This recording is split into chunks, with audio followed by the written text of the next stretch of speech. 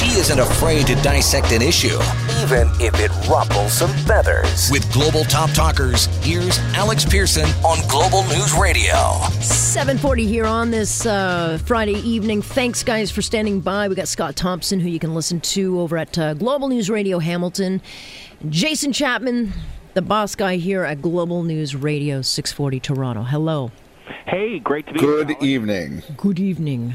We were just getting an update. By the way, I just got Jason's joke from the last time we were on together, but I'll let that go. That's how deep I am, guys. Just follow the bouncing ball. What did he say? And the thing is, I can't remember, this morning, so therefore I don't remember anything last week.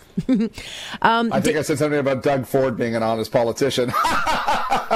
Funny, right? It was a Seinfeld joke, and, It was about nothing. Yeah. Days after General Motors rejected Unifor proposals to keep the plant in Oshawa, well, Jerry Dias goes out on a stage at a rally in Windsor and, basically loses his mind. Take a listen. I want those politicians that aren't here. I want you to go to the bathroom. I want you to look in the mirror. Or just go to the bathroom. And I want you to look at yourself. And I want you to ask yourself, what are you going to do with Am I doing enough? Am I doing anything? I do everything, Jerry. There's no more of me to give.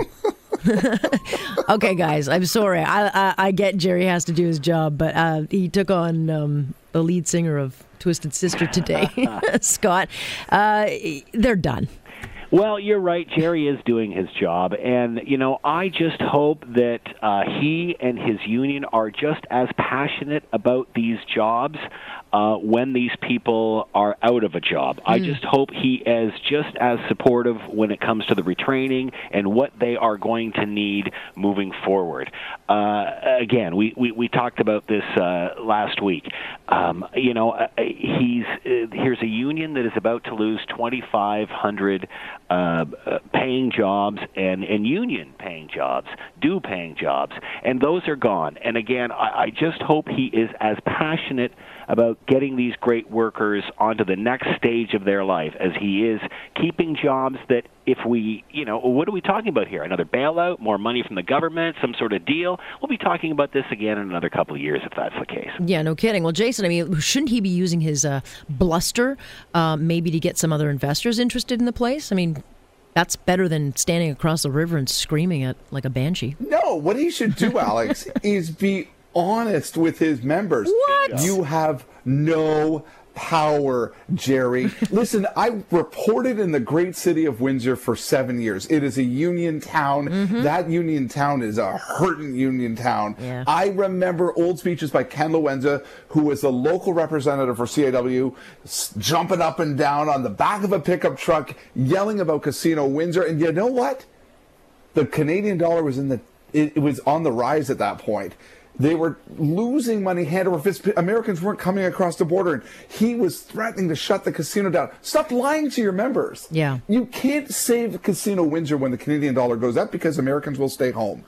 What are you going to do when GM leaves? Today, earlier, the plant leader for the Oshawa GM plant said, we ain't going anywhere, and until GM gets that, well, all the better. What are you going to do, knit in the parking lot? Because GM doesn't care what you have to say. They'll occupy it like the occupied and start. What are you going to do? Knit in there and occupy because you're not going to build a car. Grow pot. And again, it's too bad that this energy isn't spent on helping these poor people get to the next phase of their life, which we have all been. That's right, Scott. Yes, I don't remember Jerry showing up at my work when I lost my job. I was like, Jerry. Again, he sounded like once the job is gone and the union dues stop coming in. Where are these people? Mm-hmm. It's true. He sounded like Howard Dean in 2004. We're going to take Michigan. Wow! Well, guess what?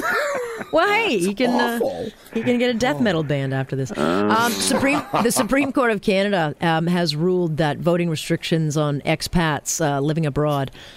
It's done. The Supreme Court says it's unconstitutional. You cannot stop anybody from voting in this country. Look, if you've not been living in this country, Jason, for over a decade, you shouldn't be voting. I can't. Yep. There's nothing that's going to be happening. Disagreed. Wow, you agreeing with me? No, I strongly disagree. Of course you do. No, of course you should have a right to vote, whether you live here or why. Why is I think the whole voting rules are silly. If you're a Canadian citizen, yes, of course you should have a say, because of course you will have to pay taxes in some way, shape, or form if you ever come back here. Yes, you have a say. I also think that on a municipal level, if you just simply have residency and not citizenship, I think you should be allowed to vote in a municipal election. If you're not paying taxes here, I don't want to hear what you have to say. Frankly. But you have paid taxes. You could pay again. And if you're concerned, like, seriously, we're worried about people voting when voter rates were lucky at a federal level or what, 35%? Let them eat cake and let them vote. Yeah, let all those Hollywood people with all that money and all those voices vote. No, look, bottom line is, well, yeah, there you go. But the bottom line, where are they going to vote, Scott? If you're living abroad, you've been out for the country for 50 years, what riding are you voting in? I don't know, and who cares about all that stuff? In the end of the day, Jason hit a valid point here. Most Canadians don't even vote. How many expats are going to vote? And I'm suggesting, and again, I can go either way on this, I really can't see the reason not to let them. But, you know, when I talk to expats and the passion that they have for the country, they're more informed than those half the time that are living here. And again, until it becomes a problem where, oh, you know what, we got way too many expats voting, I don't think it's an issue. I think it's a lot of hay over nothing. I guess we'll find out. Amen. All right, guys, I got to let you go on this Friday. All right. Much love. Appreciate you spending your time with me. I always like that on a Friday. Thank you. Jason Chapman, who never agrees with me and never will agree with me on anything ever in the entire time I live. And Scott Thompson, you can listen to over at our sister station, Global News Radio Hamilton.